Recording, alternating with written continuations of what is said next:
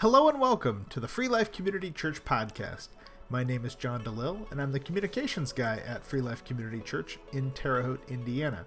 Each week, Senior Pastor Dan Willis brings a rich, detailed, and relevant message grounded in Scripture, which is recorded on Sunday mornings and made available for you right here. You can find more messages at freelifecc.com or in the Google Play and iTunes podcast app. Hey, if you've benefited from listening to these messages, we ask that you try to help us out. You can help us out in two different ways. First, you can give us a rating in the app store that you use. Secondly, share this podcast with a family member, a friend, or a colleague. This really does help us to get these messages into the hands of the people who can really benefit from them. All right, without further ado, here's Senior Pastor Dan Willis. We would begin to talk a little bit, and I would see some of the marketing materials that the company that they were using gave them. And sometimes they were pretty snazzy. They were different colors on them, and they looked nice. And I thought, man, we're so darn cheap. All we want to do is black and white and a scratch pad, while you're out, or a notes thing or whatever. And we would give, the things to do. We would give those things away. And so I went back to my company president. I said, listen, we're in the top 50 printers in the United States, quick printers. Okay, we're ranked that high. We're easily the best in town. And when I go into these corporations that we're trying to get into, they're using so-and-so or so-and-so, and the stuff, and they're using color on theirs. They're doing these things, and we're still using black and white. We should show them what we can do by using color. Is it really going to cost us that much more to put color on it? In fact, color raises your awareness by 38%. At the time, that's what it was. And this is what he did. And I know he's not listening today, so I can do this. He got indignant and defensive because I suggested such a thing. In other words, what we were doing wasn't good enough somehow. And how dare I say that? Because I like what we're doing, thank you very much. And so here's what he did. He opened up his drawer, and he pulled out a file, and he started pulling out all of the marketing materials that we had done over the years, even before I ever got there. And he said, we did this, and we did this, and he goes, and as far as I can tell, we're doing a lot better now than we were back then. And I'm like, well, so what? Is that enough for you, that we're better than we used to be, and we're going to leave it there?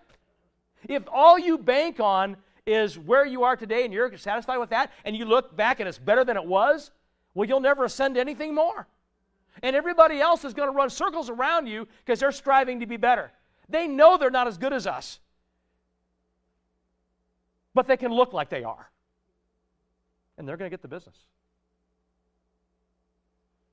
People are loyal only to a point.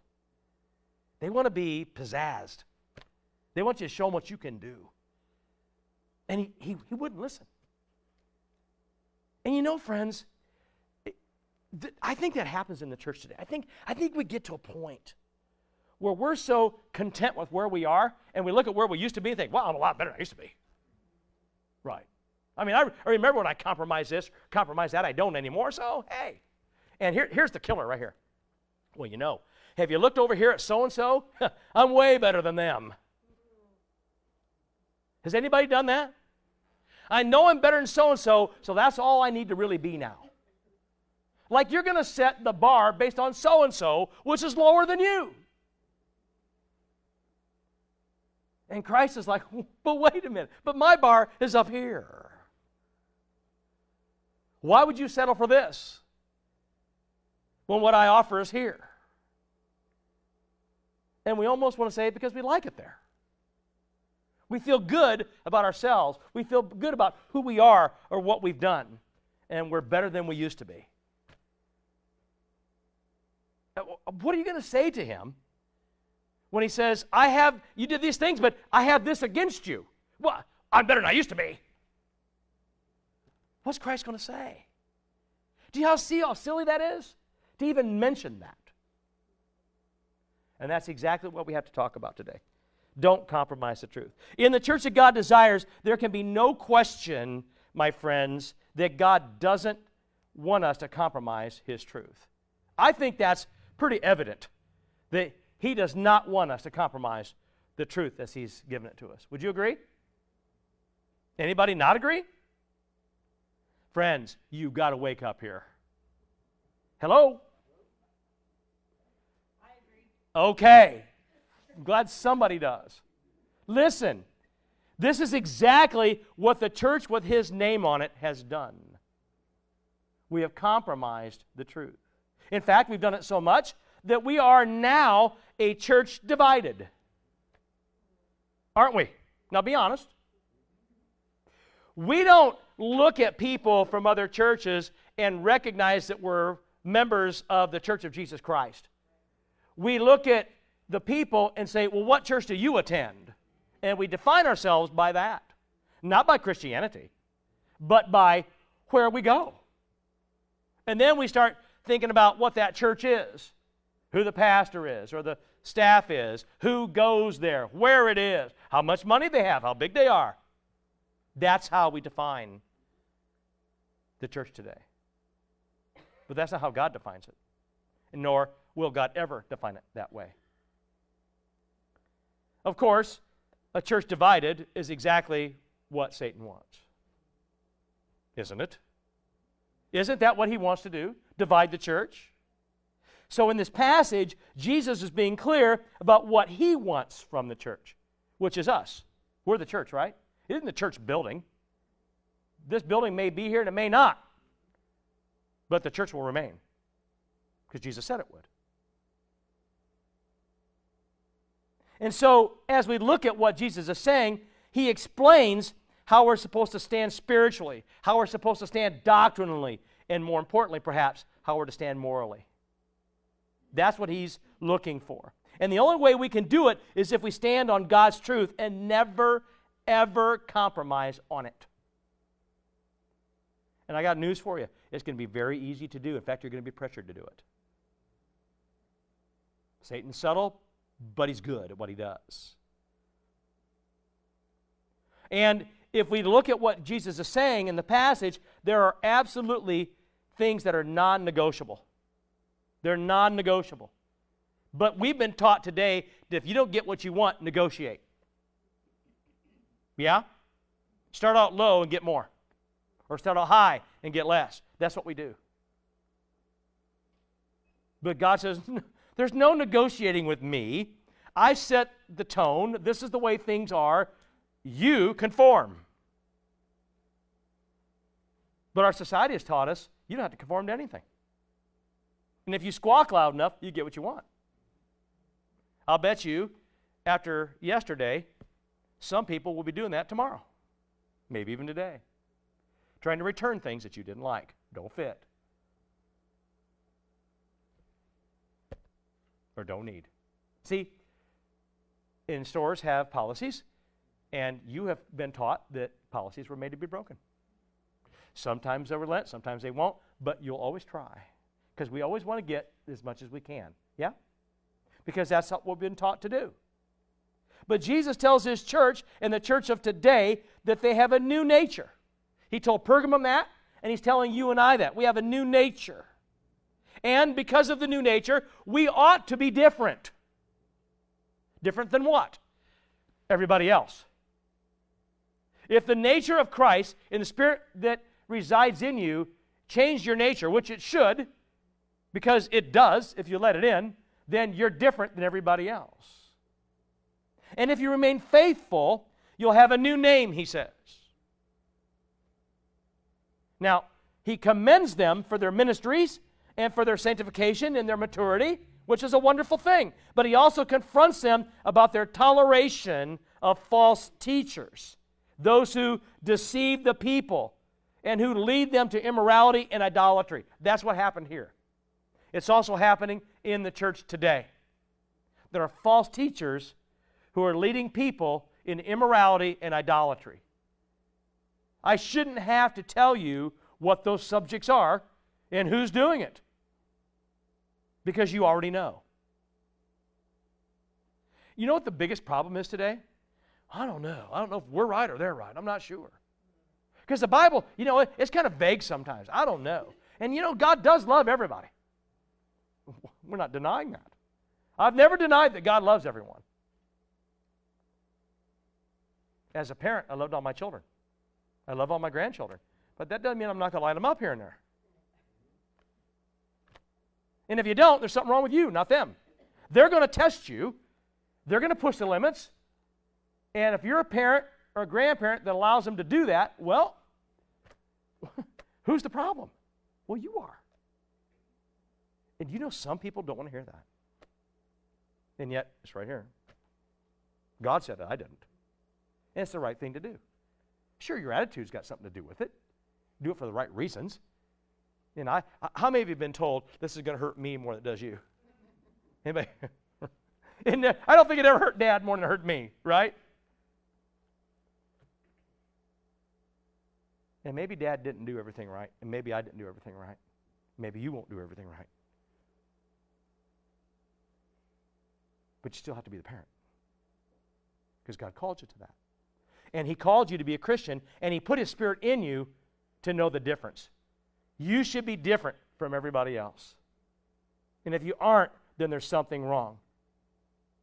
And so this passage encourages us to stand firm and to refuse to compromise. In fact, the Lord says to them and us in this passage, don't compromise your spirituality in verses 12 to 13. He says, don't compromise doctrinally in 14 and 15, and don't compromise morally in 16 and 17. So let's look at that. So what does it mean not to compromise spiritually? Well, the Lord lets the saints know that He knows where they live. He says, I know where you live. I get it. I'm there with you. I know you live in a cesspool.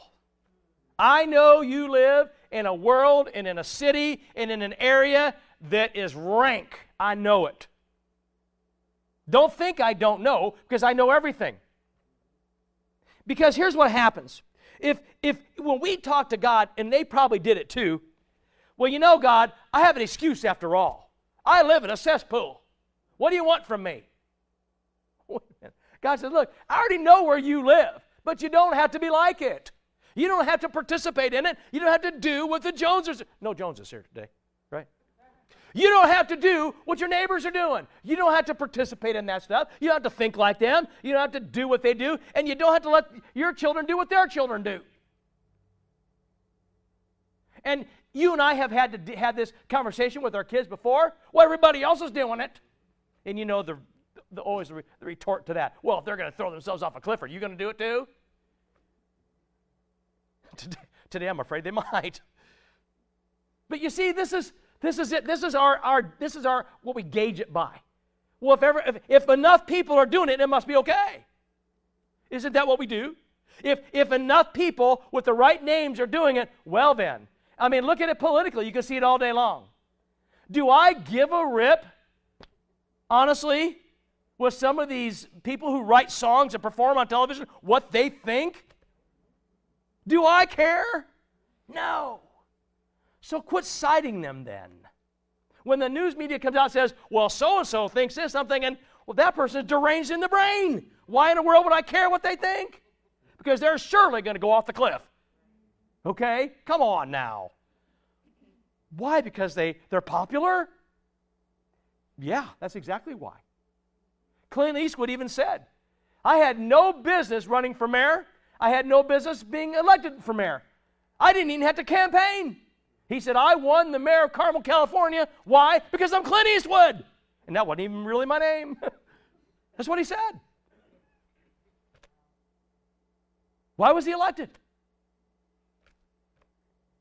Listen, guys, he actually ended up being a pretty good mayor, but that's not the point. You see, this is how we operate. Jesus is telling these people, I know where you live. I get it. You don't have to tell me. I know. I know you're living in a world, in a society where Satan rules. I get it. He's telling you and me too. I know you live there. I knew where you would live. I created you. And if I didn't think you could handle it, you wouldn't be there. Because that which is in you is stronger than that which is around you. That's the difference, you see. I know that's Satan's throne. I know that's his backyard. I know he's king there. But not for long. Not for long.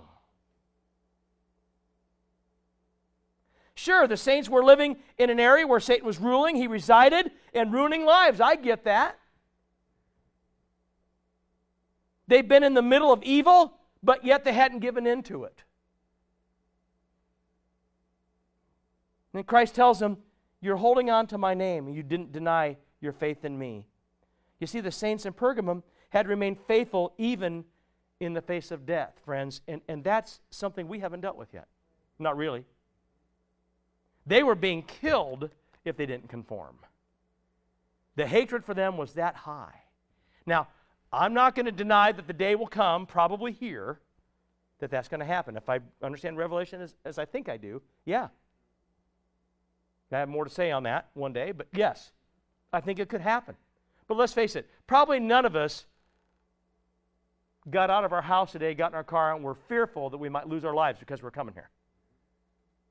But for them, yeah. Here's my question to you. How many people do you think would be here today if that was a threat?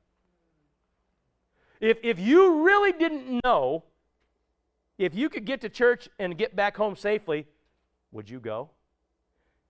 COVID's kept people away. And that's just a risk. What about certain death? Somebody taking your life, taking you captive, arresting you. Would you go? There's the answer. Most people wouldn't. And God's saying, listen, you think I don't know? And yet, they didn't compromise spiritually. They continued to worship the Lord. They continued to meet together. And hey, it would have been easy to do, wouldn't it? I mean, it's easier to go along with what the majority think or what the majority are doing because you kind of blend in and you're kind of flying under the radar, and that's what we want to do. Nobody wants attention called to them. It's easier to run with the pack than it is to stand against them when they're wrong. And yet, I think we've dabbled in that a time or two. Why? Because we don't want to hear backlash from people. And friends, here's the thing.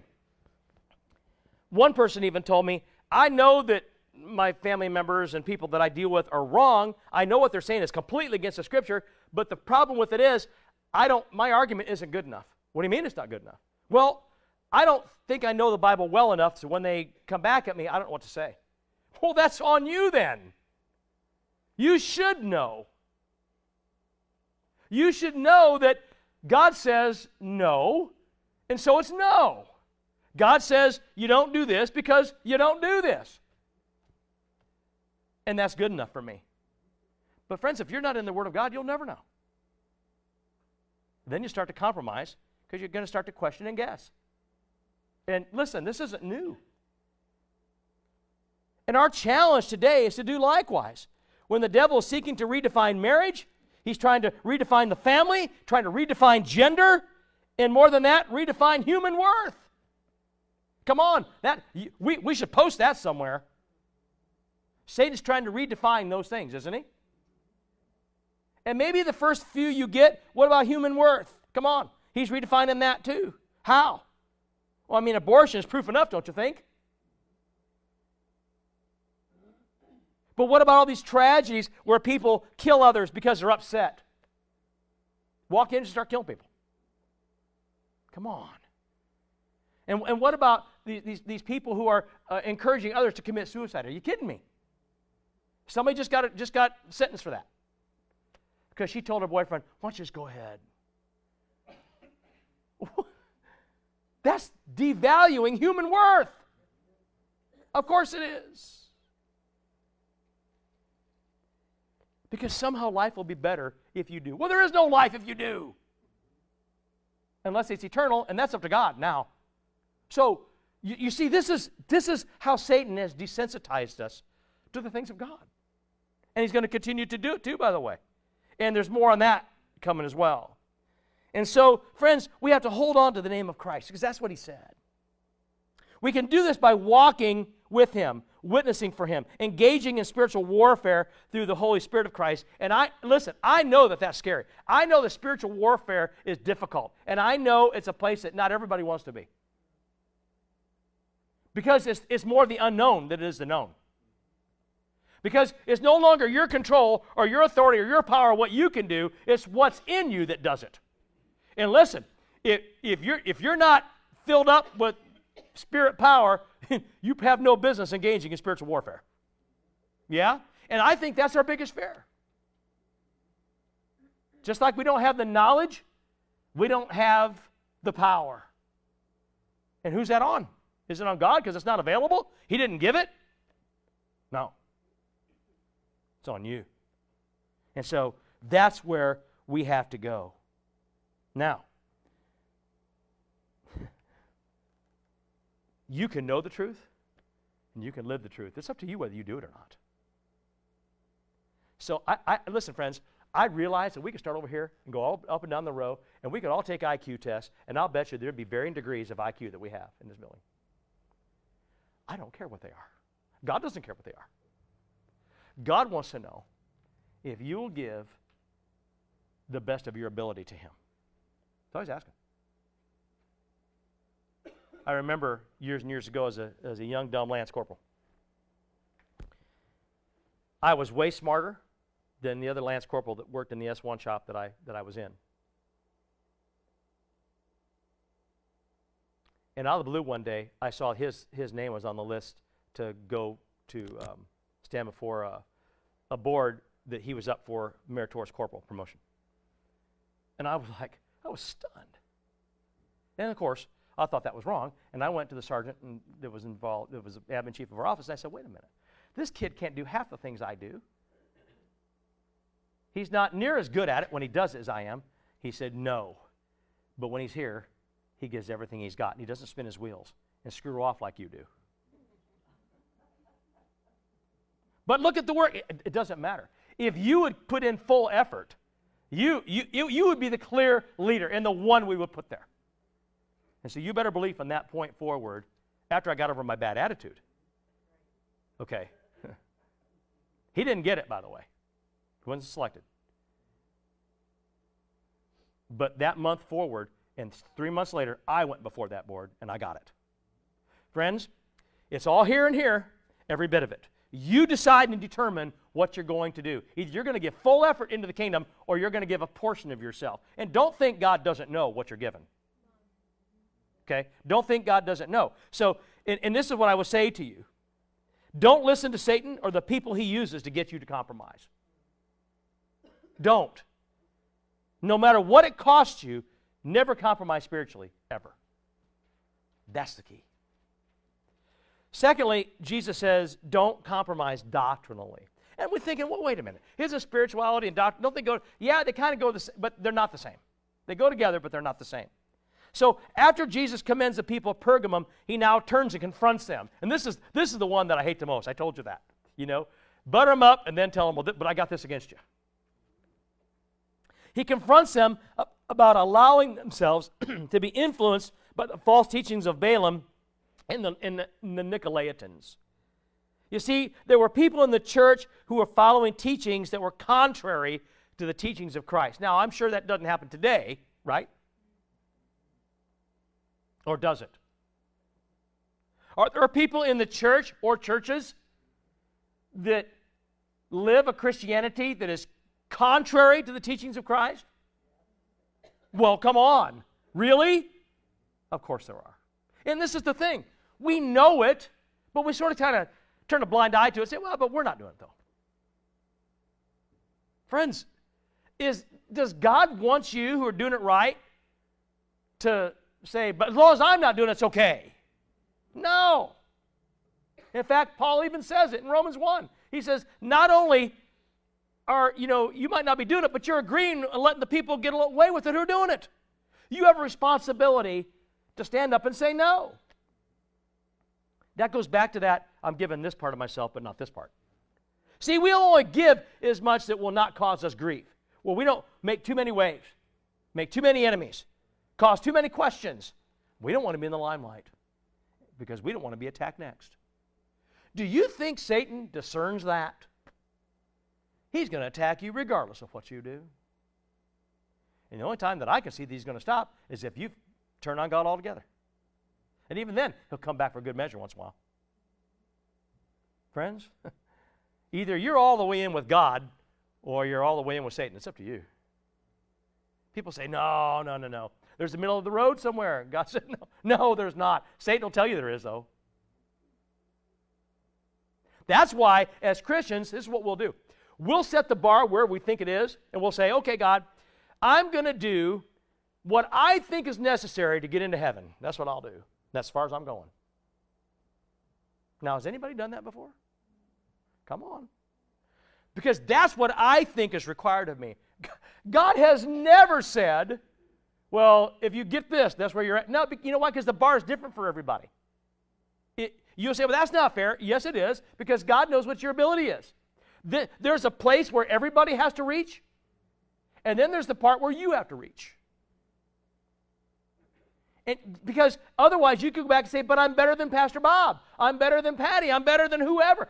God says, I don't care if you're better than them. You're not where you could be. That's between me and them. You be where I need you to be. That's the key. And aren't you glad Christ gave his all for you? What if he said, I don't know, Father, maybe I'll just do this? Where would we be? I think we live life every day. Give him partiality.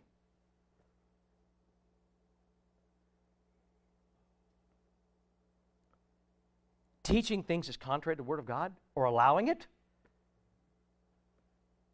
is doctrinal compromise. In fact, doctrinal compromise is when we take the truth, we modify it so it appears to still be the truth, right? And then begin teaching it as the truth. And over time, it just becomes the truth. We've done it in schools. Yeah, I can prove it. I'm not being mean about it. I can prove it. We've done it. If there's something we don't want to teach, we won't. Because we don't want to offend somebody. I can remember when prayer was in the church or in the school every day. I remember when it was the standard. I remember the Pledge of Allegiance under God every day. And now in schools, if they allow the Pledge of Allegiance, you can't say under God. Now listen, friends. This nation became a nation because we were under God, or it wouldn't have happened. You do know that, right? But we're teaching it, and so the kids today, this is just the way things are. They never had that, so they don't know. It's normal to them. Just like the truth is for us now. It's become that. If you do it long enough people believe it, that's all you know, that's the truth. And aren't you surprised when you find out it isn't? You'll even question. But wait a minute, all my life I believe this. That's Christianity. When you get saved, all your life you believe this, and now Christianity is teaching you this, you struggle with that at some point for a little while to determine whether you're going to go all in with God or stay all in with Satan. It's up to you. And when people tell me, well, you know, I'm working on it. No. Either you're saved or you aren't. Now, you can work on the next step. That's fine. I get it. You can work on your sanctification. I'm cool there. Everybody does. But either you're in or you're out. And when Christ comes to earth, friends, or meets in the clouds, you're either going to be in him or you're not. People, and listen, there are people in the church that'll say, no. Yes. Either you're in or you're out. And if you're in and you're in the grave is going to open, you're going to go to him. Yes or no? And if you're on earth, you're going to be transformed, and the Bible says we'll all be with the Lord forever. And those who aren't in him, they're going to remain on earth or in the grave. Yes or no? Fact. But there are people in the church today that think that that's misinterpreted. Because they want it to be. Satan wants it to be. It's the easy out. This is what has happened in the modern church. And so when we start making things the truth, it might be a subtle change at first. Pretty soon, it's modified even more until it no longer looks anything like the truth that God put into place. And yet, it's still truth to us because it's always been that way.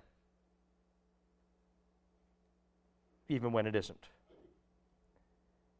It's happened throughout time, but it's getting even worse now. So we're going to have to steer clear of this doctrinal compromise. We're going to have to believe, teach, and live by what Christ said. The Apostle Paul put it this way in Colossians 3.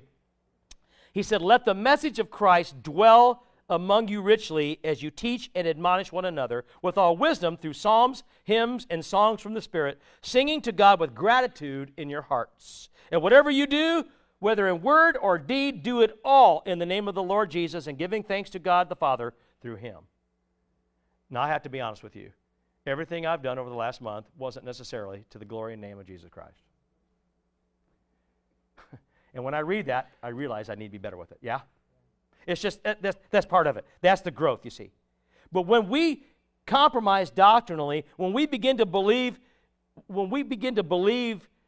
certain things that won't benefit him or his kingdom, that's a problem. And that's your test. It's no wonder we want to compromise because we want everything to benefit us. We want to be the benefactor. Even in church we do. I'm going right back. See how we come full circle? We go to church because we like the music or the worship or the people that's there or the location or the pastor or the messages or whatever. That's why we go. And as soon as we don't like something, we're gone. We'll go find somewhere else that likes us very much. And that's what we're going to do. Because it suits us.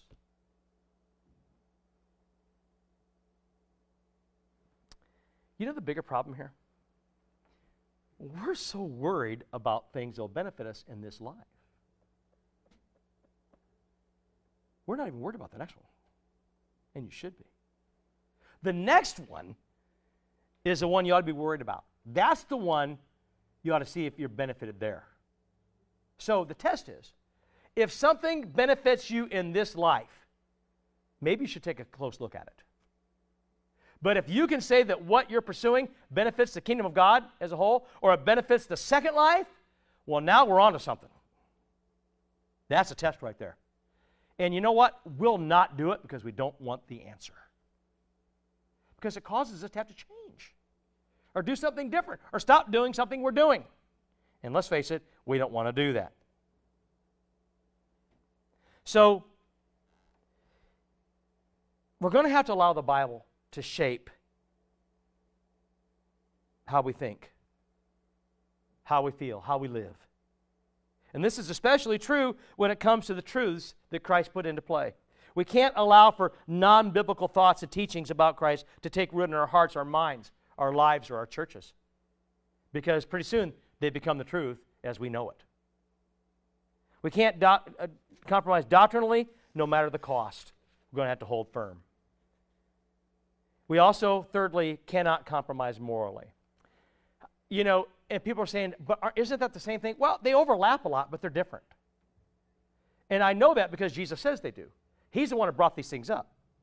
He made it clear that these false teachers were influencing the people in the church to engage in idolatry and immorality. He says, look, I know where you live. I know what's going on around you. But you don't have to do it. Okay? Nowhere in the Scripture does it say if you can't beat them, join them. That might be what people made up, but God didn't. And as night follows day, moral compromise always comes when there's spiritual and doctrinal compromise. They all go together. In fact, what you believe completely influences how you behave. Yeah?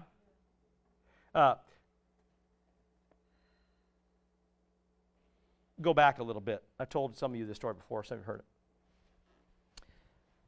Back to Express Press when I was a rep there. I repped out of the South Bend office, and I also was asked to rep out of the Michigan City office, which I did. And we had other reps that did Niles, Michigan, and anyway. And so I was the only rep that was repping out of the Michigan City office. And as I began to go up there once a week, there was a guy that would come into the shop once in a while, and he and his wife did desktop publishing. Not going to tell you his name. Anyway, this guy was vile. I mean vile. The words out of his mouth, the things he would say, especially around women and things like that. And of course, everybody would chuckle, but I didn't think it was that funny. Because it got to the point where, it wasn't once in a while, it was all the time. And our desktop publishing at the South Bend office was a certain rate, and when we would do desktop publishing to print for clients, the Michigan City office found that they could do it for less money with somebody externally. Now, I used to make people in South Bend very upset because the whole company wants the right bottom line. But in order to get the jobs, and he would explain it, the guy who ran it would say, but Michigan City isn't South Bend. Michigan City has a lower income rate, except for the people that come in with boats. Other than that, the people that live here, no. It's a lower income rate, it's a lower standard, and because of that, we can't compete with the rates that we have. So we have to cut the bottom line somewhere, and we're using the external, and he got away with it for a little while. Anyway, this guy was doing it. And out of the blue one day, they were sitting around the table in the back where they would do cut paper and fold documents and that sort of thing. And so I sat down with them. We would always, every now and then, have lunch together, and we'd get ribs or whatever and have lunch. And I remember there was a newspaper article in the Michigan City paper, and they were reading it, and they were just all shaking their heads, and they slid it over to me, and I read it. And it was about a statue in this Episcopal or Greek Orthodox something church, and it was supposedly crying and leaking out of the hands where Christ did, okay? And so, of course, that made news media, and they went to take pictures of it. But that wasn't what got me. It was the pastor standing next to it that was the focus of the article. And I looked at it, and I said, isn't that the guy? And they go, yeah. They said. And we all had this, like, eerie silence for a minute. And my mind's scrolling back to all of the things that I'd seen him do. All the things he said. And it's hard for me to put that in this together because it shouldn't be. I mean, they were that different of a person. And one of the young men sitting there broke the silence and said, kind of makes you wonder about his religion, don't it? Now, you and I both know it should be, doesn't it? But he said, don't it? And I'm like, yeah, it kind of does. You see, friends, this is what happens in the church sometimes. We will compromise certain things, and people will assume we're this. And then you'll find out, or they'll tell you later that, you'll explain to them that you go to church or you're a Christian, they'll be like, what? Now, I realize that there's a big difference between perception of Christianity and real Christianity. I get it. I've had people tell me, Pastor Bob will tell you, it's happened to him too, people will say, I can't believe you wouldn't do this, and you call yourself a Christian. And I want to tell them, well, look, you're not one, so how would you know? I get that, okay? But this was clear. And I think there are clear lines of that. Friends,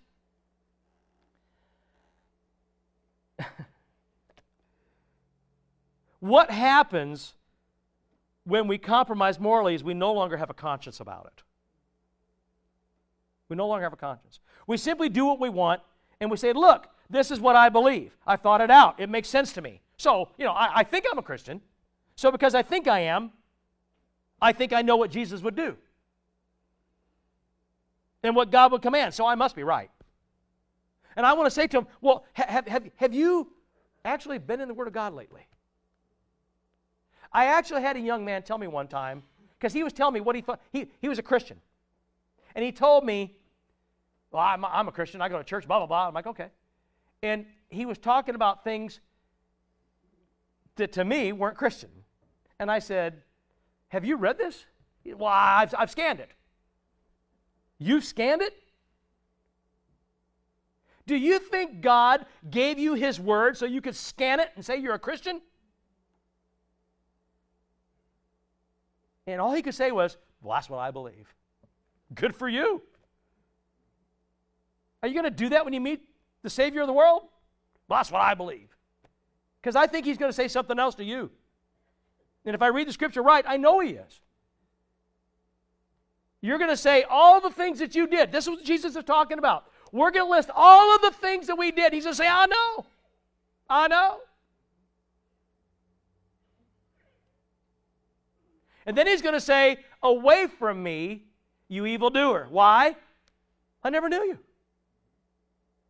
You did good things in my name. You called yourself Christian. You told everybody you were. But you didn't do what I said. Friends, That's the problem. Just because it looks like a duck and quacks like a duck doesn't mean it is. And the church is the same. I have walked into churches before, and listen, I'm trying not to judge churches, but I've walked in there, and if there's no prayer anywhere in the Scripture or anywhere in the service, I'm wary. If they don't spend time reading any Scripture out of the Word, I'm wary. When we get to a point where all we want to do is entertain people with the music and stuff like that, well, friends, that's good stuff. I like it. It gets us in the mood, and it's a good tool. But that's not the meat and taters. That's not, right? That's, I've gone to restaurants, my wife and I have gone to, this is no kidding. We went to this one place in South Bend. We wanted to go for a long time. We saved up money, and we went to this place. I'm not going to tell you the name of it, but it's well known and it's hard to get in. And we went, and when they brought the plate out, I thought it was an hors d'oeuvre. I'm not kidding you. I'm like, is this it? It looked like somebody got one of those frosting things where that was my whipped potatoes. That's what it was. That. And I'm like, and I had a carrot or two and something else. I'm like, we spent, I don't remember how much it was. It was a lot. And this is no lie. We left there, went to McDonald's drive-thru. Right? And I think this is like the emperor's new clothes. It took one little girl to say, well, he doesn't have anything on. The innocent one was the smartest of all because they were all afraid to say that he didn't have anything on. Are you kidding me? We live in a life like that today. That's what's going on. Just because people say, we're a church and we got a church on the front door and you got a sign and everything. You might be a church, but who are you serving? See, listen, this isn't about, don't say, well, so I don't care who it is. I'm simply saying that just because you claim you're a church doesn't mean Christ thinks you are. Not for him anyway. You have to have certain elements in that church to be a Christian church. That's the way it is. And he determines it. We don't. So why are we trying to serve self? Why do we go to church? Because we want to get something out of it. Why don't you go make a decision to serve Christ with all your heart, mind, and strength, give everything you are to it, and I assure you, you'll get something out of it. That's a fact. You can't pick and choose when you're going to go, when you're not. I have news for you. There's going to be lots of times you don't feel like it. I know. Do you think there might not be Sundays I don't feel like coming here? You think I always want to see your smiling faces, even when they're not smiling? Of course I do. Because this is my vocation. This is what I'm passionate. This is what God wants for me. This is what he has. I gave up much better paying jobs to do this. Why? Because he wanted me. And I don't want to do anything else now. So, and when I don't give my all, he reminds me. Right? And sometimes you think he wants you to remind me. And maybe you should. But remember, the door swings both ways. Amen. All I'm saying is we're in this together. This is God's church. It's his way. It should always be his way.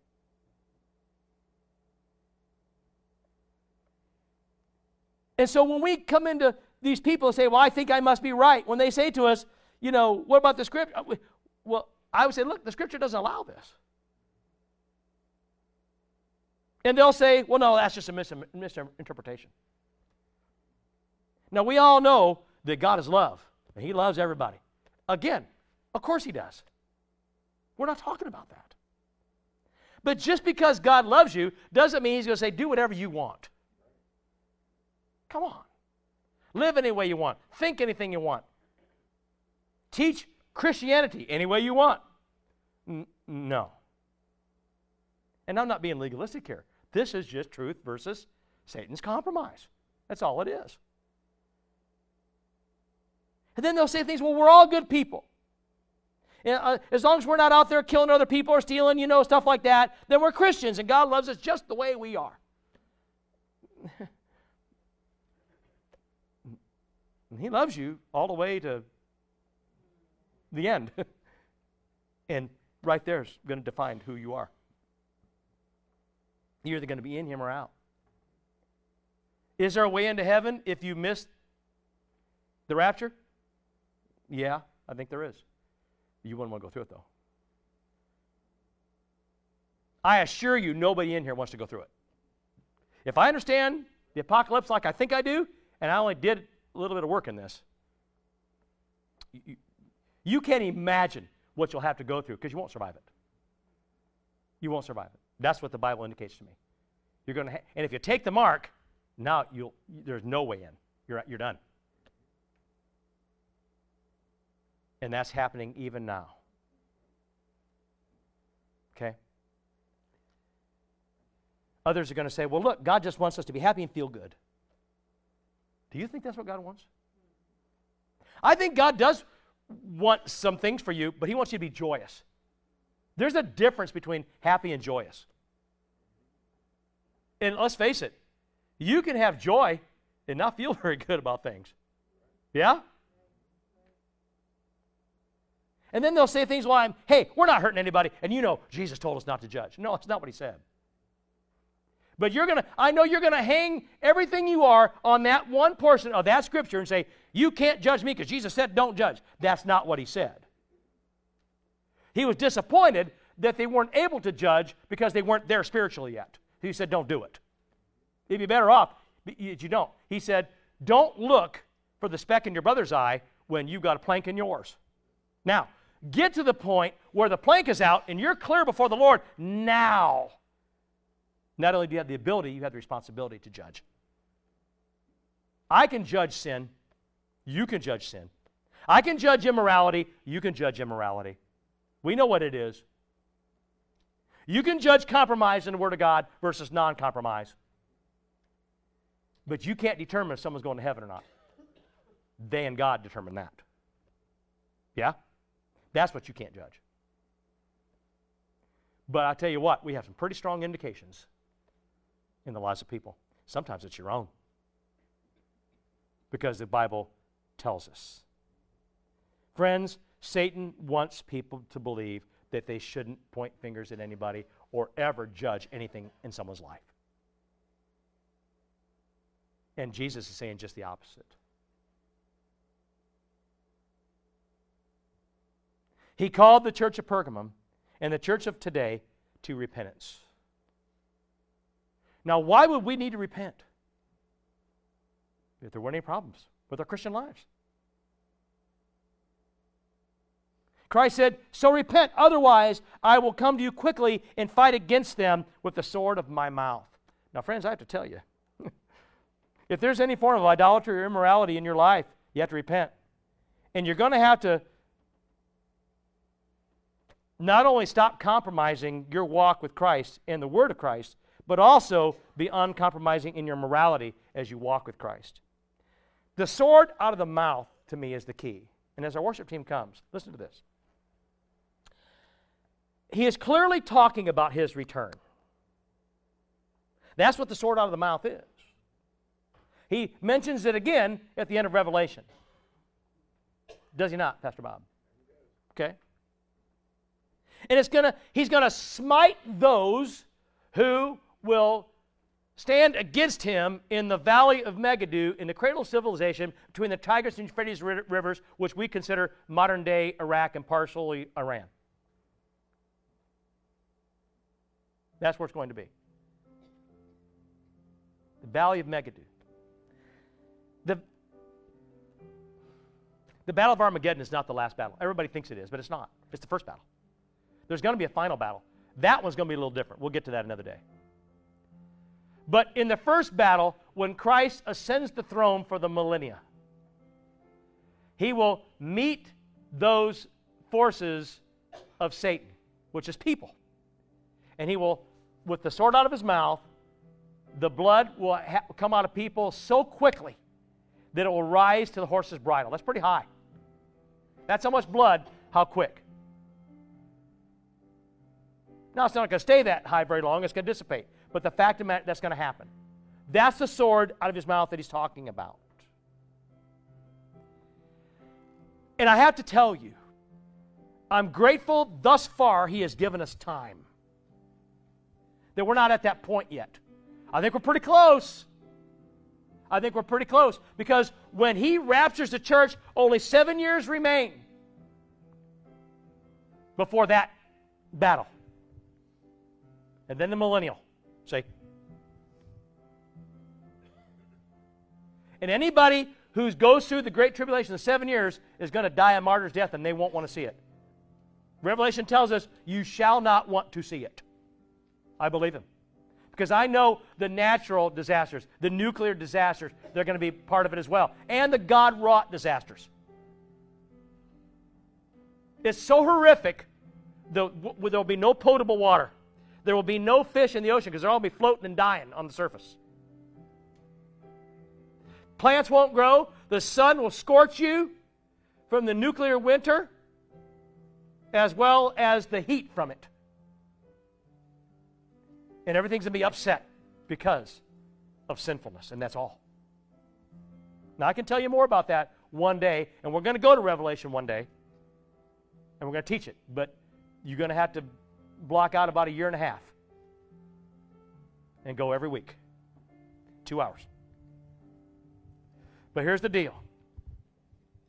We've been given time, and we all have many friends and family members to set straight. Every one of us does. Many people who need to come to Christ and many who need to return to the truth of Christ because they're off somewhere living their own brand of Christianity and that's what they want. But that's not going to get them into heaven, my friends, no matter how much they think it is. And I pray that we will make the decision to be a powerful church in Christ, one that refuses to compromise the truth of spirituality, one that refuses to compromise the truth of doctrine and the truth of morality. We're just not going to do it. And not just do it ourselves, but not allow others to do it either without saying something. Stepping on toes, well, friends, I have to tell you, that's a small price to pay for eternity, isn't it? It's a small price. And if you do, people will come. And when they do, Christ will be served. And we can look forward to the day when He rises to meet us and smiles, reaches out His hand, takes us by the hand and says, well done, my good and faithful servant. Herein lies your reward. Because this is heaven. This is eternity. And it's yours. Just like I promised it would be. Would you stand with me today?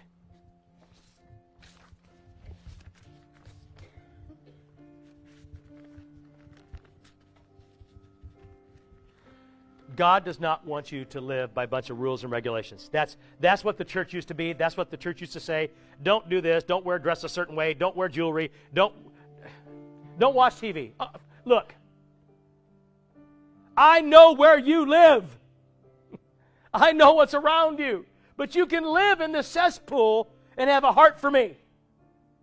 It isn't the rules and regulations that keeps you there. It's the heart that keeps you there. The desire for Him. That's what does it. And so you are invited today to fix what's wrong, to have the strength and the wisdom to stand when those who compromise the truth, because they're spreading a falsehood and you can put an end to it. Bring them to a place where they can see it, and now they'll start living for the truth and spreading the truth. That's how the church is going to right the ship. Otherwise, we never will. Thanks for listening to the Free Life Community Church podcast. For more great biblically sound teaching, visit freelifecc.com.